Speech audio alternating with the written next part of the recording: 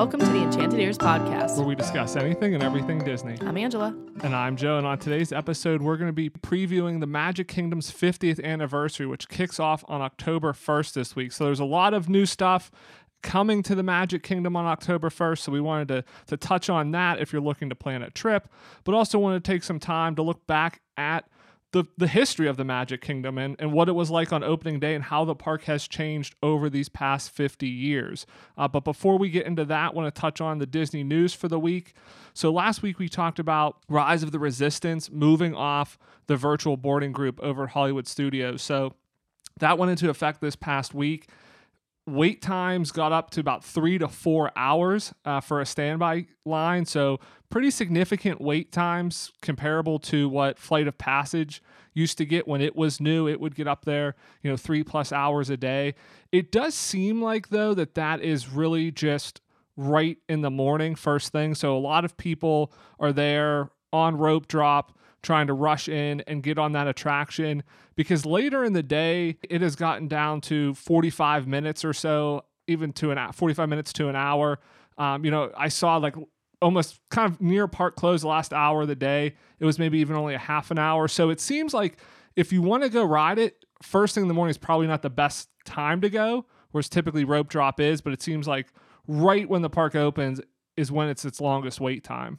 Yeah, there's no way I would wait 3 to 4 hours to ride Rise. It's a great ride. I enjoy it, but I don't think that, there are other things you can do. You could ride every other ride in the entire park in those 3 to 4 hours, and then come back and probably wait a lot less time.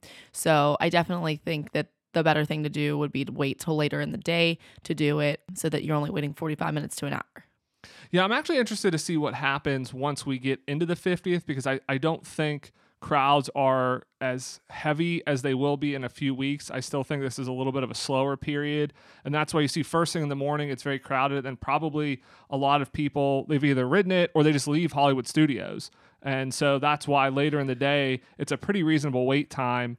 So I'm interested to see if this kind of holds, that it's maybe like 45 minutes to an hour, because I honestly think at that level, I don't see a lot of people paying extra to ride this as part of Disney Genie. So I wonder if Disney will move back to a virtual queue, because again, 45 minutes isn't that long to wait. An hour's not that long to wait versus paying $15 or $20 to ride it. But if you have a virtual queue and all of those go at 7 a.m., then you're more likely to maybe pay for it if you don't have the opportunity to stand in line. Yeah, that's a good point. I think that right now they're just trying to work out, just kind of like they tried the market with releasing movies on Disney Plus and then trying to release them in theaters. I think right now they're doing the exact same thing with trying to figure out how they could probably make the most money with this Disney Genie app. Exactly. And speaking of Disney Plus, Disney announced that Disney Plus Day will be November 12th. So that's on the anniversary of Disney Plus. So Disney Plus is going to be 2 years old coming up here. And it sounds like this may be a new annual thing, kind of like how Amazon has Prime Day and they have all the special deals and stuff for Prime Day, that Disney's going to have this Disney Plus Day where they release new content and kind of make a big deal and have a lot of new stuff coming out on this day. Yeah, and the most exciting of which is season 2 of The World According to Jeff Goldblum. We've been waiting for it, and it is coming. We have. So we're getting episodes 1 to 5, which is interesting because a lot of these shows on Disney Plus are 1 episode a week. But we're getting like half the season of Jeff Goldblum, so that's great for season 2. Hopefully it's a 50-episode season. Maybe they just release them in groups of 5. So. That'd be great. But this will also be the date that Shang-Chi and the Jungle Cruise are available for free on Disney Plus. The Disney Plus original movie Home Sweet Home Alone will premiere on the 12th. We're also getting a series called Olaf Presents, and it sounds like all episodes will be available, so you'll be able to binge it. And this is what I think everybody's been asking for, and it is Olaf just recapping classic Disney movies. So if you've seen Frozen 2, he recaps Frozen 1, and after that, everybody's been looking for him to recap more movies, so Disney finally delivered. This would, I think, almost be the way to improve the Storybook Canal in Disneyland, is if you just had Olaf retell the stories instead. Retheme it to be like Olaf retelling the tales. Yeah. Maybe it's coming, but we're getting a whole series of Olaf retelling classic Disney tales. So I imagine those will be a few minutes long, and that's probably why they're just releasing all of them at once, because in total, it's probably going to be a half an hour worth of stuff. It's not like they're going to be long episodes, but that's really exciting. They also announced we're going to be getting Marvel and Star Wars sneak peeks of upcoming projects. So I imagine for Star Wars, that will be something around Boba Fett, maybe some Mandalorian footage, probably the Obi-Wan series, which I believe has wrapped filming. Marvel has a ton of movies in the pipeline between Doctor Strange 2, Thor Love and Thunder, plus we have the Hawkeye series and Miss Marvel. So I think we'll get to see a lot of that, maybe some announcements of some future movies we're not aware of yet. So it sounds like Disney's really putting a lot into this Disney Plus Day, and I think it will only grow as years go on. Right, exactly. I mean, you know what? November can be a little bit of a slow time, a little bit of a time, especially if you're in the northern hemisphere.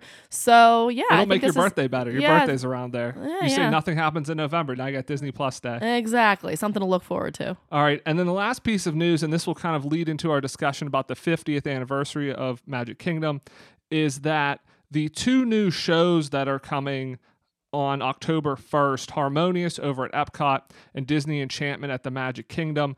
Disney is actually going to be live streaming performances of them September 29th and 30th. So they're going to be live streaming Harmonious on September 29th and the Disney Enchantment on September 30th. So for anyone who's interested in seeing these new shows who may not be able to get to the parks in the near future, but you need to see them kind of as soon as they come out, you can check out the Disney Parks live stream. They'll be live streaming these shows. But if you are somebody that wants to go see them in person, they are kicking off October 1st. So want to get into kind of everything that's going on at the 50th anniversary, which is going to be kicking off October 1st at the Magic Kingdom. It is the Magic Kingdom's 50th anniversary, but there's a lot of stuff just in Walt Disney World in general that's been kind of refreshed and added. And we've talked a lot about these different pieces, I think, in the news in the past, kind of piecemeal. Right, but we've never talked about it all together. Yeah, but exactly. Kind of wanted to put it all together and, again, kind of touch on the history of the Magic Kingdom a little bit. And if you're looking to plan a trip, head down for the 50th over the next year or something, and you're looking for a travel agent, be sure to reach out to Becky Ginther at Castle Dreams Travel and let her know Enchanted Ears sent you. We will put her email in the description below. So the first thing we'll start with is the fireworks and shows that are happening. So Disney Enchantment at Magic Kingdom, Harmonious at Epcot. I'll be really interested to see they're going to be adding projection mapping to the castle over at the Magic Kingdom. Happily Ever After, I love that show, so it'll be interesting to see if they can top that. Harmonious, we'll finally get to see if those barges are worth it or not. So that'll be interesting to see. And then over at Animal Kingdom, we're getting Kite Tales, which kind of seems like, hey, they had $1,000, so let's put some kites together.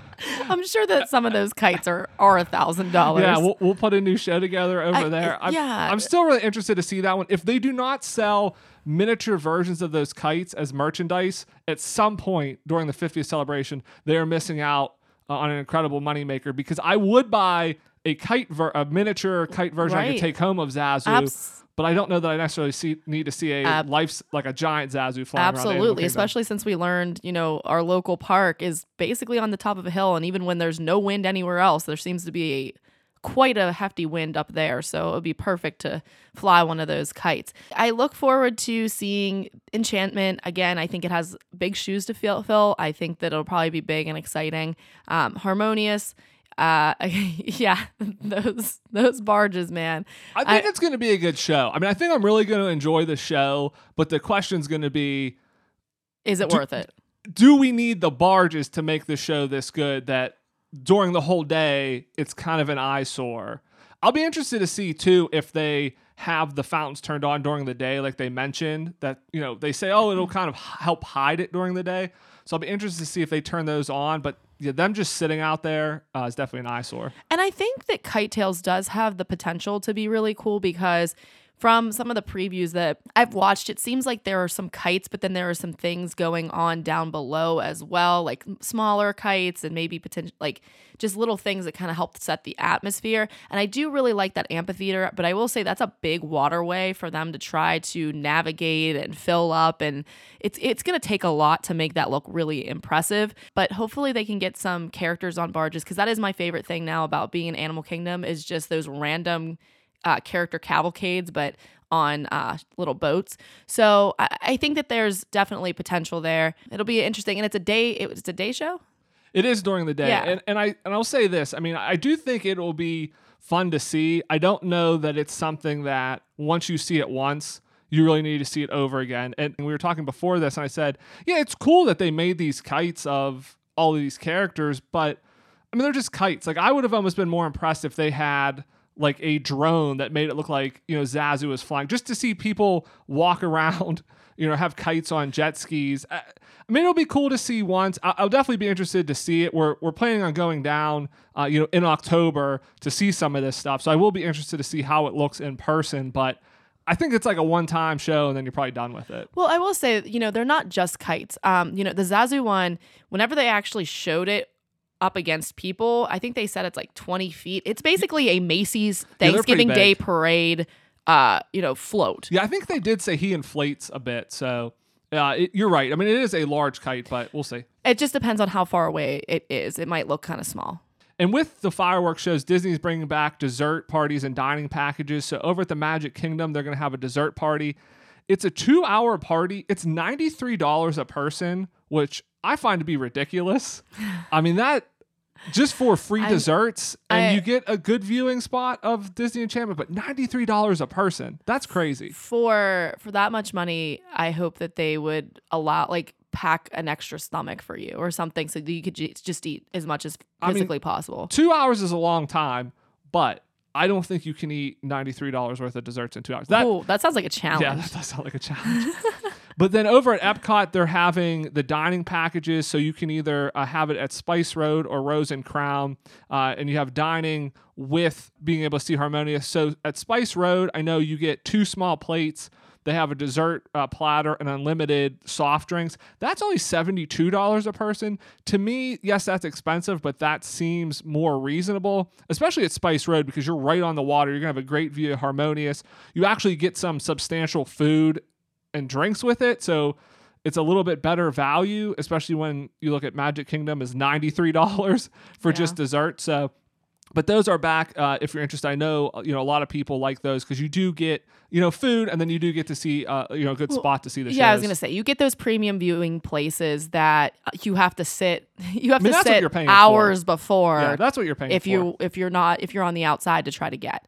So another thing that is going to be and already has been appearing in the parks is copious decorations. A lot of things have changed, been spruced up, and the park is looking fresher and better than ever. So one of the first things that they started to do was they started to fix up the castle. The castle has iridescent and gold details everywhere. There are ribbons and big banners. And they painted the roofs of the turrets like a dark blue on there as well with the gold trim.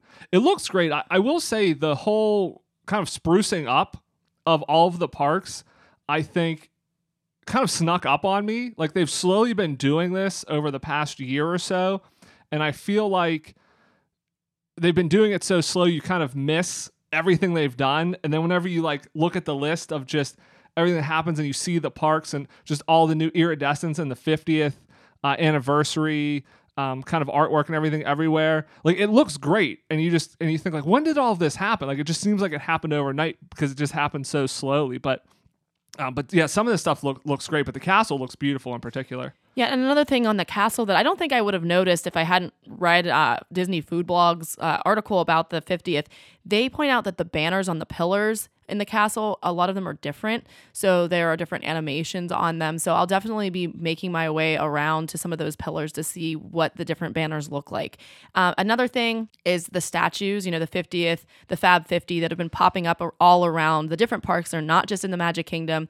Yeah, so these statues are pretty impressive. There's 50 of them. They have kind of like the iconic 50 characters. And like you said, they're throughout all the parks. The one thing that Disney mentioned when they first got announced is that they are going to have interactive features to them. And the statues are out now, but from what I have seen, I haven't seen anybody mentioned how you can interact with them. So I don't know if that's something that's just going to happen starting on October 1st. So I'll be interested to see what happens there. But they talked about that they're very incredibly detailed for kind of these bronze statues because they did use like a whole different process to create them. So typically when you make bronze statues, you're just making like molds of molds of molds. Like it's like 3 or 4 different molds you have to make until you can actually create the final version. Where what Disney did is they essentially 3D printed a mold and then cast it from there. So they eliminated like 2 to 3 iterations of molding, which allowed it to maintain a lot more detail. And when they realized that, you know, they went to the animators and they were able to really sculpt out a lot more, you know, detail to them. And they're pretty big. I think they mentioned the biggest one is like 3 feet tall. I mean, I've kind of seen pictures of like Pluto and Goofy. They seem pretty tall, but they look incredible, and they're kind of spread out throughout the park, so you have to go find them. So I'm really looking forward to seeing them spread throughout the parks, and I'm also looking forward to seeing, are they interactive? How can you interact with them? Or is that something that Disney mentioned in a press release and then kind of just quietly, got dropped off? And speaking of characters, also Mickey's Celebration Cavalcade will be making its way throughout the parks. So Mickey and Minnie and all of their friends have all new costumes, and they will all be in this little cavalcade. So I'm looking forward to seeing them. Minnie's dress is just fabulous, and all of them look amazing. Chip and Dale are included. So I look forward to seeing all of those characters in their new digs. And as we mentioned, it's not just the Magic Kingdom that's kind of getting plus for the 50th. Over at Epcot, Remy's Ratatouille Adventure will be officially opening on October 1st, along with the expansion of the France Pavilion. So we're going to get the new restaurant over there, The Crêpe de Paris. Which has sweet or savory crepes. We also have Space 220, which is now open. And then over at the Contemporary, we're getting Steakhouse 71. So a lot of new restaurants opening, new attractions. And again, this is just for October 1st. We have 18 months of the celebration, and we know Guardians is going to open at some point, Tron's going to open at some point during this, and I'm sure there's attractions and events and surprises Disney has in store that they have not even announced yet. Yeah, and also a little side note about the creperie is there is a quick serve window too. So if you don't want to eat in, you can do the quick serve window for that place. Just a ton of stuff going on for October 1st. Like I said, we're planning on going down sometime in October to kind of, catch some of this stuff, see the merch. And we haven't even talked about the merch. Like, there's just a ton of merch, and it all looks incredible. We joked about this a few weeks ago that I feel like I'm going to buy everything I see because the iridescent color, I think they have like a huge winner with. That's like one of the best colors they've ever done. And they have just they have lounge flies. They have, you're going to have outfits for your new emos. You're going to have the plushes with it on there. And it's just, they're going to be making so much money on merchandise alone. They'll make back whatever they spend on doing this. Speaking of new emos, this kind of could go in news, but they just dropped a Jack Skellington and Sally new emo. So they're actually pretty cute. That's on Shop Disney. Yeah. That's not like, Nightmare Before Christmas isn't my favorite, but whenever I saw them, I'm like, oh yeah, those are winners. Those are really good ones. So check that out if you hadn't heard about it. Yeah, so a lot going on at the Magic Kingdom, and it's kind of crazy to think that the Magic Kingdom has been around for 50 years. The Magic Kingdom did open on October 1st, 1971, and looking back on where the Magic Kingdom was then versus where it is today is pretty incredible. So they started construction around 1967, and one thing that I found interesting and kind of researching this is that the Seven Seas Lagoon is completely man-made. So that lagoon was not there. Disney made that, and they actually excavated that out and used the dirt that they excavated out to raise the Magic Kingdom about 100 feet. It seems like there wouldn't be enough dirt to do that. They probably had to add more dirt. Yeah, I was going to say. But they raised it about 100 feet, and I think a lot of Disney fans probably have heard of the utilidors that are kind of underneath the Magic Kingdom. It's this, network of corridors and hallways for cast members to get from one end of the park to the other without being seen. Because of Florida's water table and because it's swamplands, they couldn't actually dig down. So the utilidors are actually dug up. Yeah, exactly. So the utilidors are actually on the first level, and then that's why they then needed to add 100 feet. So the Magic Kingdom itself actually sits on level 2, if you think about it. And the utilidors sit on level 1. And it helps with the forced perspective too, because the castle is actually kind of above you when you come in the park. So it looks a little bit bigger. And I also read that they plan to use the utilidors in all of the theme parks, but it was too expensive. And so there's a small set in Epcot, I think, but It was just too expensive to include in all of the parks. The Magic Kingdom opened October 1st. The only resorts that opened with it were the Contemporary and the Polynesian. So it's crazy to imagine the Magic Kingdom with just those two resorts. Nothing else is there, just the Magic Kingdom. I looked at a map from around the opening, and it's just so sparse because you don't have attractions like Space Mountain or Big Thunder Mountain Railroad or even Pirates of the Caribbean. It's so crazy to see that map and think just how much undeveloped land they had at that point. And again, they didn't have, it wasn't this like theme park destination that had all these parks and hotels and everything.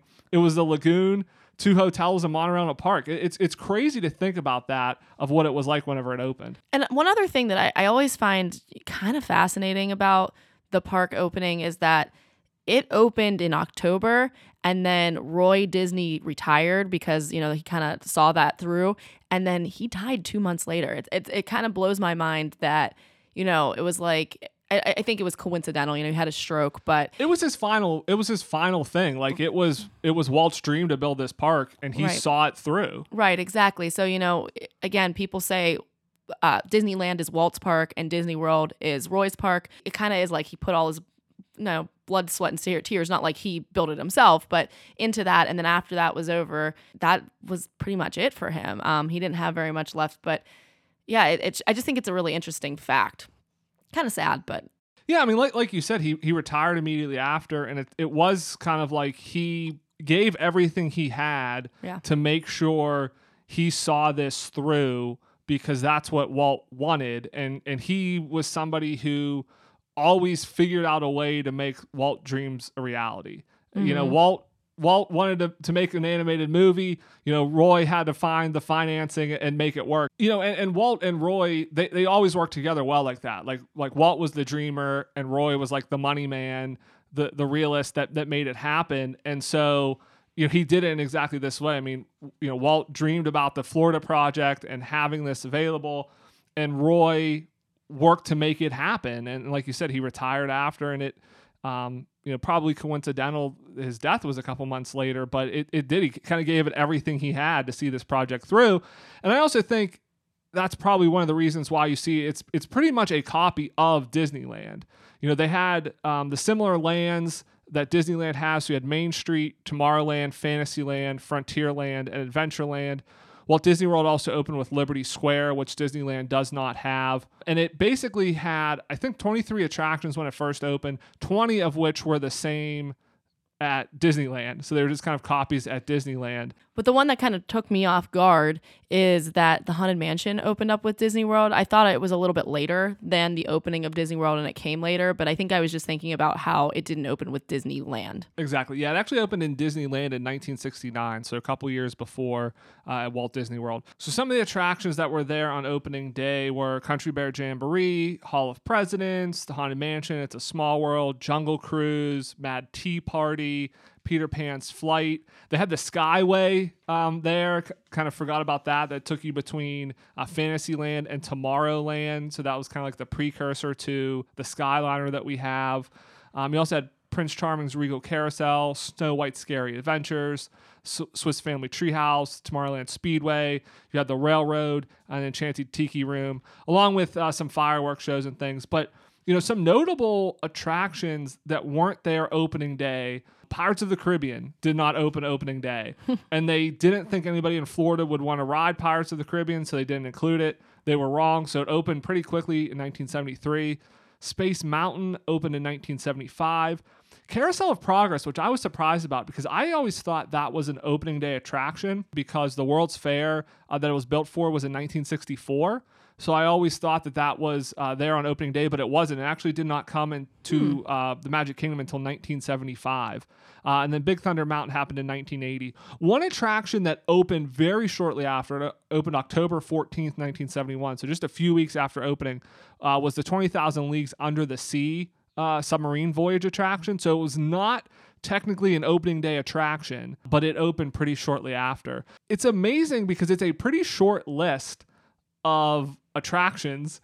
that were there opening day. And, we think of Disney World today, Magic Kingdom in particular has so many attractions and so many things to do there that it would be odd to go there with only, that list of 20 plus attractions. And again, and this list was from Touring Plans. So thank you to Touring Plans for providing the opening day attraction list. But yeah, it's pretty amazing to think what wasn't there, but then also some of the originals that are still there today, like Haunted Mansion, Small World, Jungle Cruise, Tiki Room, that have withstood 50 years and are still iconic to this day.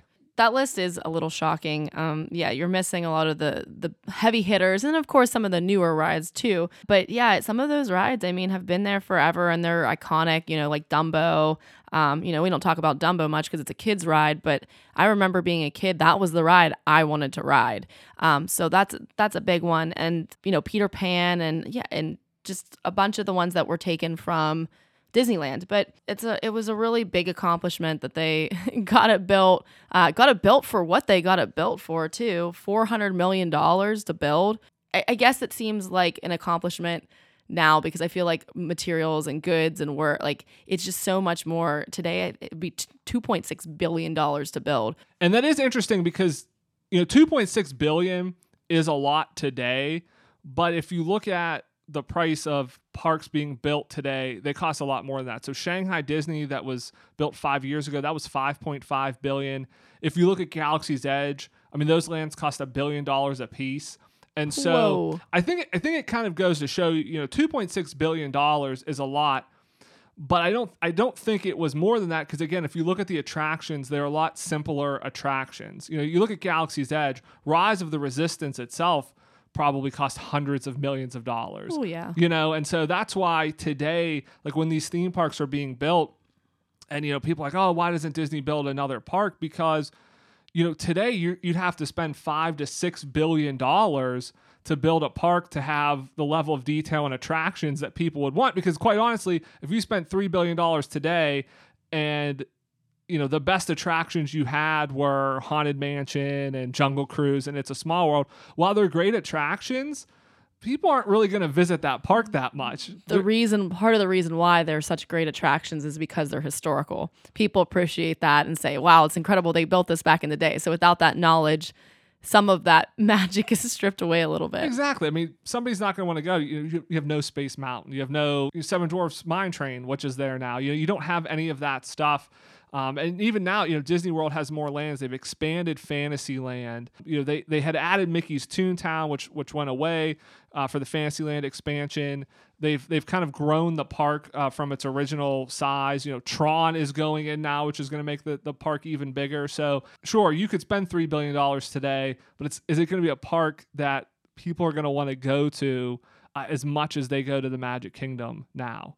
Yeah, that's a good question. Yeah, the interesting thing is, speaking of pricing, I looked at what tickets cost. So a ticket for opening day costs $3.50. And CNBC has an article of how much a Disney World ticket costs the year you were born. So every year. So we'll put a link in the description for that if you want to see what a ticket price was the year you were born. No way to make you feel older faster. Yeah.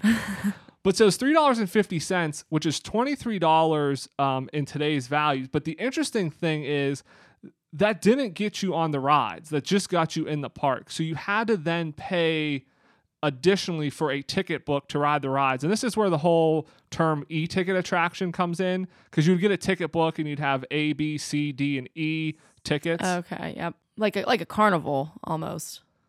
Yeah, kind of like that. Yeah, you'd have a certain number of tickets to ride the rides, and the E rides were always the best attraction. So that was the most expensive ticket. That's what you got the fewest of. But you had to pay to ride rides, which I kind of found interesting. And, in this world of where we're talking about Disney Genie and having to pay extra to get on a ride.